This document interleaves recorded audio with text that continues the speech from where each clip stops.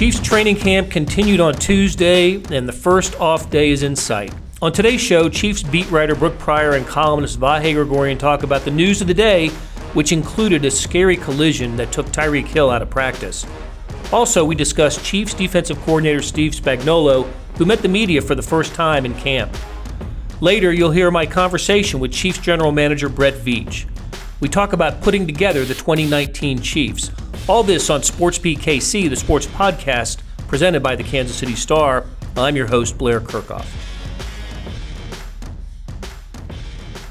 Guys, here we are again. Seems like a daily thing. It does seem like a daily thing, doesn't it? Is it because we have a daily podcast? It might be.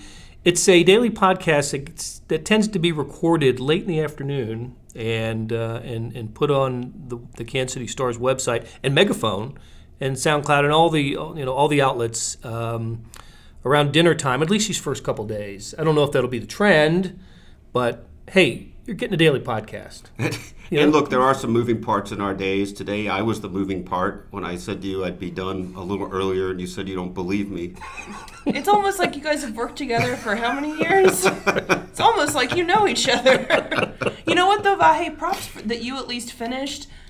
I just had to go take a walk because they finally turned on the AC where we're working here at Missouri Western, and it got really cold in that room, and we had just eaten lunch, and I had to go out to the parking lot and make some laps around the cars to warm up and get the blood flowing again. So it's unclear to me. Have you written your story yet? I have written about 250 words. Okay. But it's going to be on Frank Clark and Steve Spagnuolo and how Frank Clark's attributes make him not only a leader on this team, but someone that Spags really likes. And, I mean, we just saw him destroy Cam Irving today and Eric Fisher yesterday. So he's been having a lot of fun with the O-linemen. And we're going to hear from Spags, Steve Spagnuolo, the defensive coordinator, in a few minutes. Little inside journalism, 250 words written, not a story. Wow, Blair. Not quite a story, completed story. I don't know if you're aware that we could put it up as a story and it could still get a click, but it would be unfinished. Unfortunately. But sometimes we do have 250-word stories. Oh, yeah, I write a lot of 250-word stories, but you don't because you write nice, long features. I was going to say you don't because you're long-winded is where I thought that was going, and I would say also true. That I accept. This is some serious inside journalism stuff, inside sport I feel like writing in my spot's particular. really being blown up right now, Blair. Now people are going to come to expect these novels from me on a day when I just want to bang out 500 words, get in, get out, and go home. Yeah, no, that's my job. No, don't sell yourself short. You're also our podcast host. All right, so we turned about 300 words on a little newsworthy item at practice today. That was Tyreek Hill, the wide receiver who suffered, it turns out, a bruise, right? A quad contusion is what they called it, a bruise on a collision. A fancy word for a bruised thigh, which is what I get whenever I don't see the coffee table and run into it. His was significantly more of a collision, though. Yes, it was on a pass breakup by Rashard Breeland, the cornerback, who was in his first practice today, right? Yeah.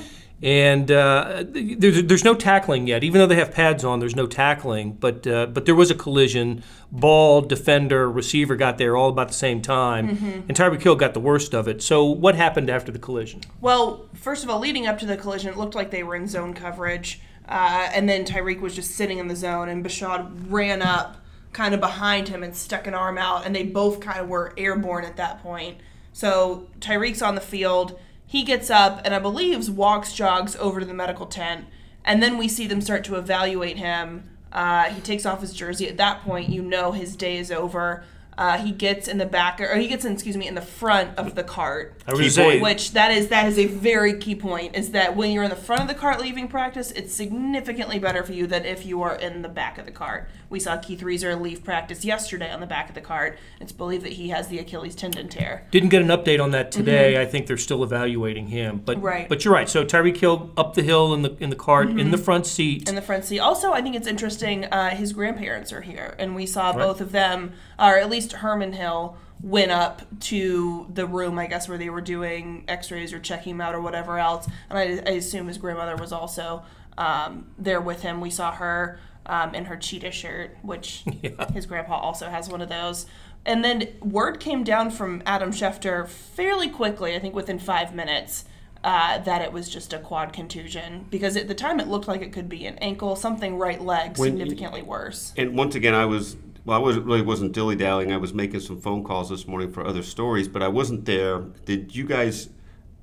Did the jog to the tent, the fact that he'd gotten up in between, take a little of the out of that? I mean, was there any real fear that it might be a season-ending type of thing for a few minutes, or I don't think season-ending was ever a concern, but I did feel like it sucked the energy out of practice. Yeah. And maybe it was just coincidence, but it felt like after we saw Schefter's tweet, it picked back up. But I noticed I was in the back of the tent and I didn't see the actual injury happen. I talked to some people about it afterward. But it felt like all of a sudden it just got kind of quiet. And then you heard claps like somebody had been injured and got up, because it did take him some time to get up. And then it just felt like there was less chatter in the crowd, less buzz, less cheering. I mean, because for one thing, Tyreek brings an energy to practice. And when he's gone, it's definitely noticeable that it's not there. And then the way that he left, I think also is kind of like, is he going to miss? How much training camp could he miss? How, preseason games are we thinking, will he be there in week 1, week 2? I think with a quad contusion, he may miss a couple practices. They have an off day Thursday. It wouldn't shock me if he's not at practice on Wednesday, because Wednesday is a shortened practice. It's a 10-10-10 day, which just means they don't practice in pads on 10-10-10 days, I don't believe. I'm not sure about that. I think it depends. You're right. I don't think they're in pads. It's going to be a quick practice that starts at 9:15 on Wednesday, and they'll be out by 10:30, 10:45 latest for tomorrow. The other thing about Tyreek Hill, it's just so rare to see him hurt.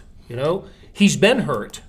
He's been hurt each of the last 2 seasons. Had the heel injury last year, I think happened in the Ravens game, but played through it. I think it was on a special teams on a return. But anyway, you just don't see him on the sideline injured like that. You don't, and I can't remember the exact wording, but I do recall him at one point saying, "I don't get hurt," like just declaring it. And there is something funny about his body. He's sort of a walking muscle to begin with, right? But I do remember when I went to go down to his hometown area and speaking with really a guy who was his mentor, Jerry Hill, his track coach, talking about like the Tyreek back then didn't stretch. Which is just... There was just this... There is a lot of different stuff at play with his body. I mean, it's a different kind of frame. I mean, he's... it's almost really built and incredibly fast. In the way that he can get up and just go. It is, right? I mean, whatever the word would be, I mean, there is a remarkable thing there where it's part of his acceleration, mm-hmm. it's part of his ability to come out of a cut, it's part of his athleticism going up to the ball. There's something, really, you could do probably a sports science segment on him, not just his speed, but all of what his physical mm-hmm. ability is. Sammy Watkins was telling us yesterday how he spent part of the summer learning how to cut by Tyreek Hill. He said mm-hmm. nobody does it better than Tyreek Hill, and it's a good observation that he, Mecole Hardman may be as fast or certainly in the neighborhood of speed with Tyreek Hill, but Tyreek Hill is just a different type of fast. I mean, mm-hmm. he's fast and he's other things. Mm-hmm. And right now, Mecole Hardman is simply fast and maybe can learn to do other things. Well, that is interesting to picture the influence having a guy like that around could bring to a Mecole Hardman, except for some of it is just either you can or can't. Right, I mean, you're born with it. Yeah, I mean, Tyreek, although I'm not sure this is true about Tyreek his first year, probably it is, but it seems to me pretty noticeable the last couple of years, his ability to really accelerate out of a cut, right? The things that should slow you down, all of a sudden he's got another gear. Again, one of those doesn't really make sense mm-hmm. things, not normal. Not normal. Okay, not the only news that came out of camp today. We heard from Steve Spagnuolo, the defensive coordinator, and late in his session with the media, he was asked specifically about Kendall Fuller. We've been curious about the use of Kendall Fuller in training camp. We hadn't seen him with the cornerbacks on the outside, only in the slot.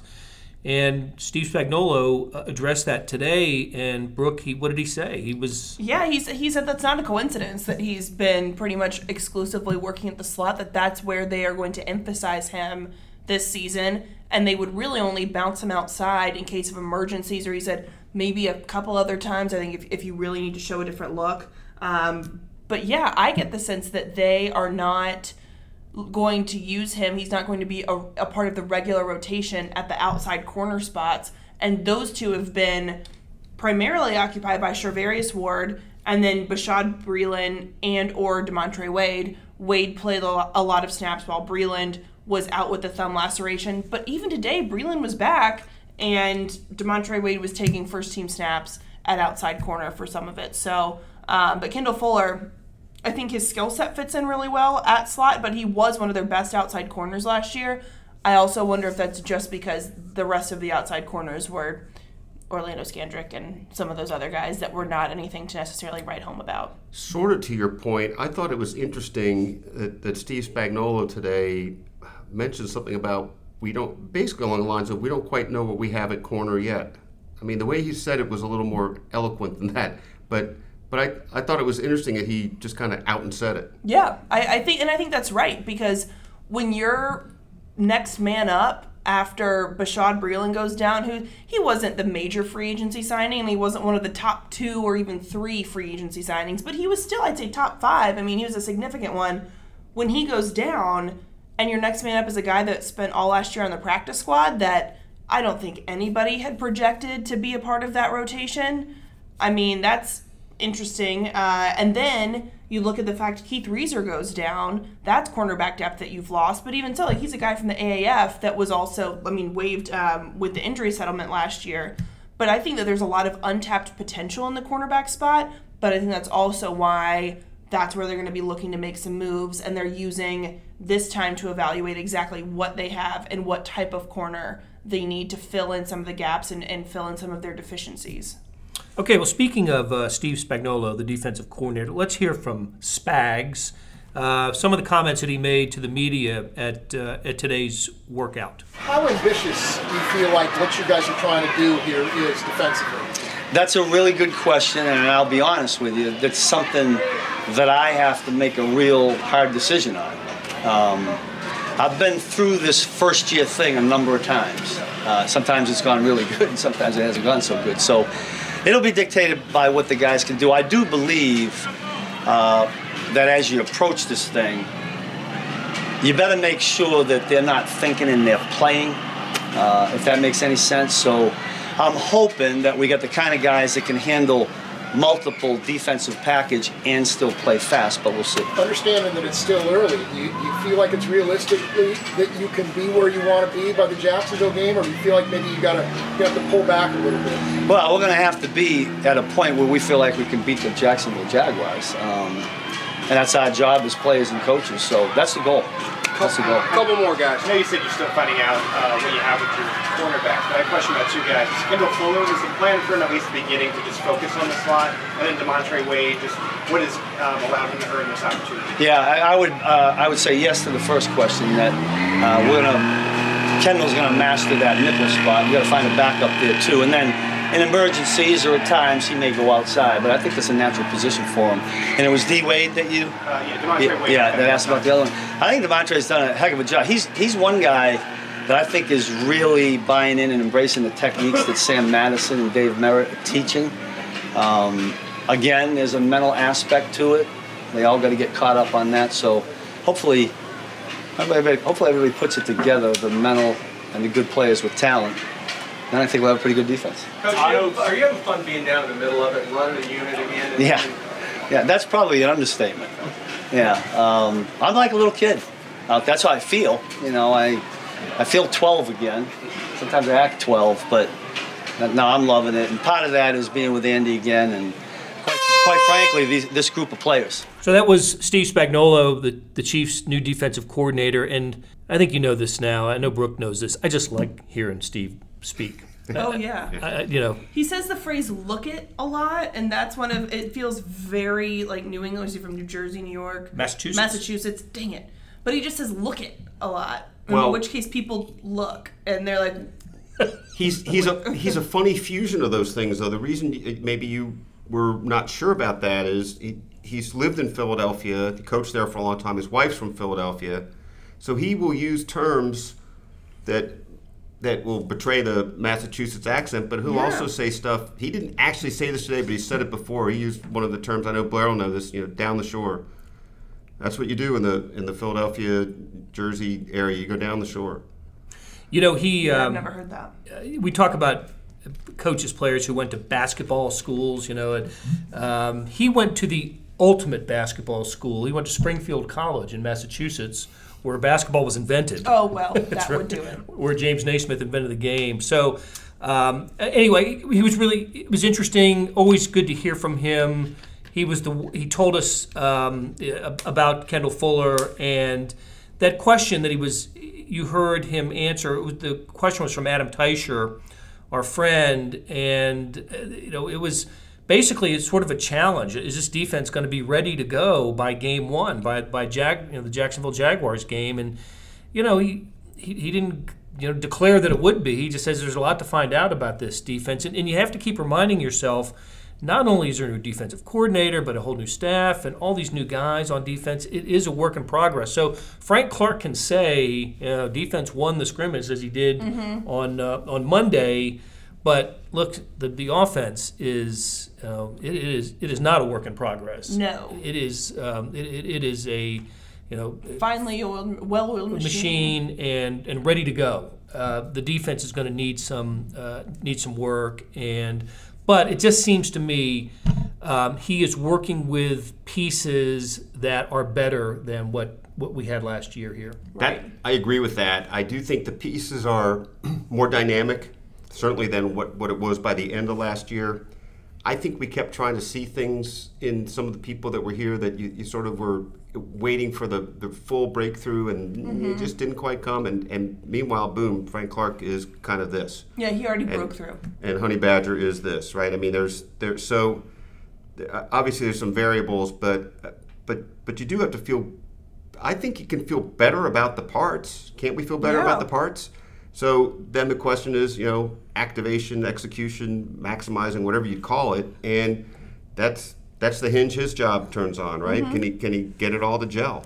He started great, right? He came with Andy in '99 to Philadelphia, and he helped build that that team and organization. Jim Johnson was the defensive coordinator, but they were up and running as a playoff team pretty soon after Andy Reid got there. So Spagnuolo leaves, I think, after the 2006 season. Correct. And becomes the defensive coordinator of the New York Giants. And in 2007, the Giants not only win the Super Bowl and hold the New England Patriots to their the Patriots that had set an NFL record for points in a season. Correct. I believe, that also, year. Yes. To their lowest point total. The 18-0 Patriots. Yeah, that's right. In that Super Bowl held, and the Giants win 17-14. Interestingly enough, the Patriots had scored like 35 on the Giants in the last game of the regular season. So some interesting, there's probably a whole thing to be written. If they face the Patriots in the playoffs again this year, I mean, that game's not really relevant to this, but it would be interesting to just sort of look at how they game planned for that. Why are you telling people our stories ahead of time, Vahe? We will. Because we're trying to go inside the process. Oh, you're right. We started inside. We're going to end inside. Yeah, inside the process. Right. By the way, I didn't know this. Did you know that Spags and Maria were married at the Vatican? What? Whoa. Yeah, I didn't include it in today's column. Somehow it didn't seem to fit with what I was writing about. Like where in the Vatican? There's a whole special dispensation process and stuff like that. So he's like Catholic.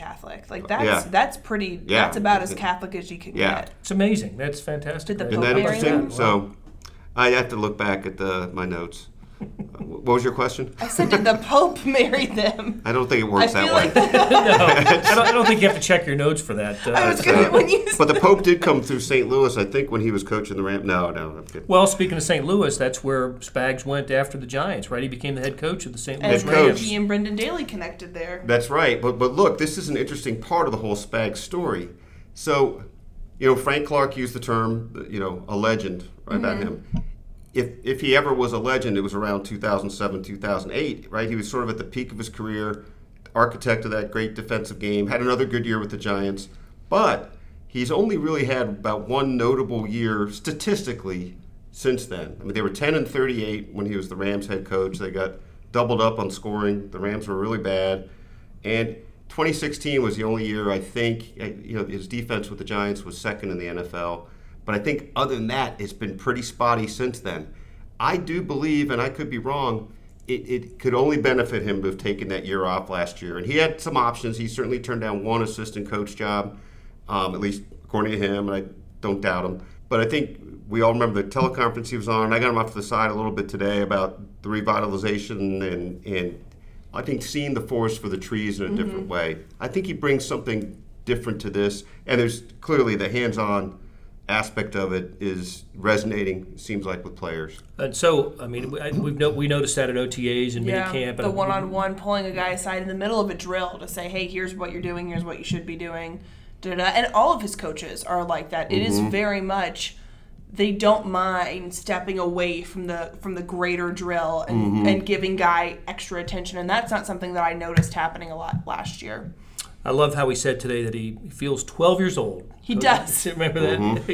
And acts like it. And acts like it. That was one of my favorite moments. I was also transcribing, and he used the word a plethora of coverages. Yes. And I had to listen to it a couple of times. I was like, did he really just said plethora. I'm here for it. He did say he said went to plethora. Webster's. Yes, he did. Yes, he did. Okay, guys, we'll take a break, and when we come back, you will hear from Chiefs General Manager Brett Veach. Hey, it's Blair. Hey, we have a special subscription offer for SportsBeat KC listeners, unlimited digital access to the Kansas City Star's award-winning sports coverage. Sign up now for 1 year of Sports Pass for access to all the sports news, features, and columns we have to offer. And it's only $30. That's a 40% savings off our regular rate. For your convenience, your subscription will automatically renew after the initial term at $50 unless you tell us to cancel. A lot of subscription services won't tell you that. They'll just sneak it on there. We just told you. Your subscription helps support the sports coverage of kansascity.com and the Kansas City Star. Please visit kansascity.com/SportsBeatKC offer to get this special offer. And as always, thanks for listening. Welcome back to SportsBeat KC. I'm Blair Kirchhoff. I sat down with Chief General Manager Brett Veach to talk about the factors that went into building this year's team and coaching staff. We start by exploring this idea. How much change would the Chiefs have experienced if they hadn't suffered the crushing overtime loss in the AFC Championship game? You're right in the sense that it's like anything in life. Success or winning kind of is a great Band-Aid and make up for anything. But I think the important part and what we do is just always continue to evaluate our team and be real. And it's certainly clear and evident that when you go through a season and your offense is going up and down the field, you just got to get better defensively. And you're right in the sense that had you not had the offsides and maybe you're in the Super Bowl, listen, you can sit here and say, well, we still would have made changes or this or that, but the reality of it is you'd like to think that's our job regardless, and we have to be real with how we perform on that side of the football, what we need to do, and maximize our resources and efforts into getting better in any way we can. And we started the process of free agency in November, and trying to gauge the landscape of what we'd have access to and what we could potentially do, and then know that the draft will follow that. And but I think the entire season, as the season goes on, even though the games are being played on Sunday, we're evaluating our team and we're putting plans together. And now you can't have discussions or talk to teams, but I remember in November and December watching guys like Frank Clark and thinking, if we have a chance, man, this will help us get better. Regardless of how the season goes on. So yeah, I think it's it's part of what we do, and our obligation is to just sit back, evaluate our team, and be real, and not just look at our record and say, oh, we're good. We're 9-1 or 10-1 or whatever, 9-2 or 10-2. Like, okay, we're good. No, the longer you play in this league in regards to your season and you go into the playoffs, your weaknesses are going to be exposed more and more, not just during the course of the season, but you know, the more impactful games and the more important games, you know, those teams are obviously going to dial in, and so you want to be sound on both sides of the football, and certainly we're a lot more sound on the offensive side. So, you know, we spent a lot of time even during that, you know, great season we had last year of just, you know, coming up with ideas months before free agency on what we can do and how aggressive we need to be. How did the unexpectedly unbelievable season from Patrick Mahomes change the trajectory of this team and the organization? And I don't always believe in timetables. You know, you put the best team on the field every year you possibly can, but nobody thought 50 and 5,000 were coming from him that year. And did that change, or did that alter any plans, growth plans? Yeah, I don't know, because I mean, you know how this businesses and this league works. I mean, you know, it's hard to think in today's NFL and the turnover rates in regards to staffs and the way this league works. I mean, you've got to, you know, go into each season and put your organization and, you know, in your city and your fan base in a position to win. Now, there are unique situations where there's, you know, complete turnover, or, you know, you're picking first in the draft and you need some time to grow and develop a quarterback, all that kind of stuff. But, you know, we're coming off a couple AFC division titles. Certainly knew that Patrick had all the ability in the world, right? So, you know, we expect it to be good, but I think from the mindset of how we operate since Coach has been here, and I think the record that we've had since Coach has been here is that, you know, we have to be prepared to do whatever we need to do year in and year out to put our team and our organization in the best position possible, and that was no different this offseason.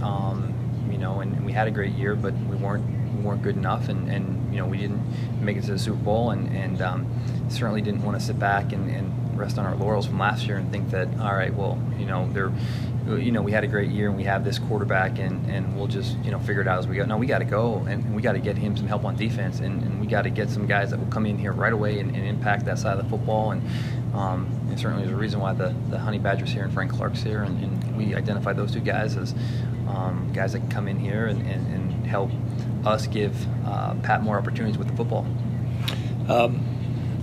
A team that overhauls its defensive coaching staff, whether it's offense or defense, whatever side of the ball it is, but a team that does that, I mean, that's you do that with the comment is there was something not right about that side of the ball. So what's your expectation for Steve Spagnuolo and the defense? Yeah, I think it's a great question. I think that, you know, we just want to go out there and you know, as coach would say, put your guys in the best position to make plays. But I think that the unique thing and the thing that's helped us kind of put our plan together quickly is, you know, been the fact that, you know, there's a rapport with Coach and Coach Spagnuolo. I mean, they worked before in Philadelphia, and I've had the opportunity to work with him in Philadelphia. Sometimes from both a coaching staff and a personnel staff, if there's a new hire on that side of the football, you know, does that coach know what training camp's like? Does he know what the interaction's like with the scouts? Is he able to effectively communicate what they're looking for? Can we be on the same page, and how quickly will that take? So even though it was an overhaul in that sense, because of the familiarity between both coaches and because we knew how he operated, he knew how Coach Reid operates, it allowed us to hit the ground running. And I remember him coming in and you know, he had a few weeks to sit there and digest a whole season's worth of tape, and then we were able to get together and then just go through every single player and how we can get better, identify things that he's looking for, and then it helped us really refine our searchability on both the pro and college side. But, you know, listen, if you're on Coach Reid's staff, trust and communications are vital, and we already had that rapport. So I think us going to him with our game plan and him being able to add some insight to our staff just gave us confidence to know that, hey, listen, we're gonna you know, attack this thing, and we're gonna know that Coach is gonna put those guys in great positions and get the most out of them and have full confidence in that. And look, the guys has a great track record. I mean, done a great job. Obviously, everyone knows and remembers we did New York, and so he knows how to maximize his guys and get them playing hard. And then you talk about the staff that he put together. It's just, phenomenal. These guys are just really, really good. And, I think he's going to have a few head coaches potentially one day from that staff. So it's exciting and great communication, great coaching out there. And everyone asks about, how long will this take to gel and this and that. But I can't answer how long it'll take to gel, but I know one thing. I'm sure that the defense will get better as the season goes on, but I know from having worked with Steve and some of these guys on the staff that he'll have them playing hard, and that's certainly half the battle. Yeah, that was Chiefs General Manager Brett Veach sitting down with me earlier today, and I've always wondered what how this Chiefs roster might look now, and the coaching staff, to be honest with you, if the Chiefs had found a way to defeat the Patriots in the AFC title game and go play the Rams. I think we all know that the Chiefs would have won that game after losing in L.A. in the regular season. But what if they were Super Bowl champions? Do you construct the Chiefs differently? Do you wipe out the defensive side of the coaching staff and bring in Tyrann Mathieu and Frank Clark and Agba and everybody? It really is a whole new look for the Chiefs, and it's a lot of it's inspired by just the way that the Patriots game unfolded. Yeah, and it's really interesting to think about. And of course, had they gone on to the Super Bowl and it was, they lost 52 to 37 to the Rams or something, maybe it doesn't change the dynamic that much. But let's say they go to the Super Bowl and, hold the Rams to 30 fewer points than they did in the first meeting. I think this is what your takeaway from Brett was too. They're making changes because, you can't, the status quo is probably not good enough anyway, but there were some real interesting questions to be asked about what to do with Eric Berry and Houston and Dee Ford, all those things. I'm not sure I feel like they would have done those any differently. And I do believe they were going to have to change from Bob Sutton. I just think that, so I guess, and it's a roll of the dice and we don't know, but to me, I think a lot of what they would have done, they would have done. Yeah, I agree. And I think that the defense gave them too many close calls in the previous year to feel comfortable going into another season with that. When you have the opportunity to alleviate some of that stress and alleviate some of the pressure that's on this offense by making some of those moves, I think that continue. I think that is what would contribute to making the changes, even if you won a Super Bowl. And maybe they encourage Bob Sutton to announce his retirement instead of announcing that he's been relieved of his duties. Good point. I remember, the Sutton firing came, a day or two after the title game loss. It was quick. Really quick. And then the moves happened. A lot of the moves happened after that. I'm kind of left to wonder if if a Super Bowl victory would have meant a different type of turnover for the Chiefs. Would have been a bold move, right? You go win the Super Bowl and then you fire defensive staff and make all these changes with maybe Ford, Houston, Berry, Steve Nelson, and others. It would have been extremely bold, and I'm reflecting back to how we felt in the 48 hours after they came as close to a Super Bowl as they have in 50 years, thinking this has got to be sort of unprecedented, a total blow up. And then it became apparent that the whole staff was going to be changed. You started seeing personnel and staff. I don't know how to track this, but I can't imagine that any team has ever gotten closer to a Super Bowl and blown up more on one side of the ball than this team. Maybe I'm wrong. Maybe somebody got to a Super Bowl and blew it all up because what they saw in there. But it did feel kind of odd given how far they got. But I think that's indicative that they knew that there were changes that needed to be made, and they were a long time coming. And again, part of the reason it felt that way is that you had to get rid of you had to move stuff out to move stuff in. Mm-hmm. So you're like, who's coming in? Right. What are they doing? Yeah. Yeah, I think when we, assuming the starters take the field against the Cincinnati Bengals next Saturday, more than half of the starting defense will be players who did not suit up for the Chiefs in the AFC Championship game last season. Okay, hey, Brooke, I cannot thank you enough. Vahe, thanks for being here. And thank you for listening to SportsBeat KC, the Kansas City Stars sports podcast. Links to the stories we discussed today can be found in the show notes on kansascity.com, facebook.com/RedZoneExtra, the Red Zone Extra app, and in the print editions of the Kansas City Star. Thanks to Kathy Liu and Leah Becerra for producing today's show. We'll be back Wednesday for another episode of Sports Beat KC, the Kansas City Stars sports podcast.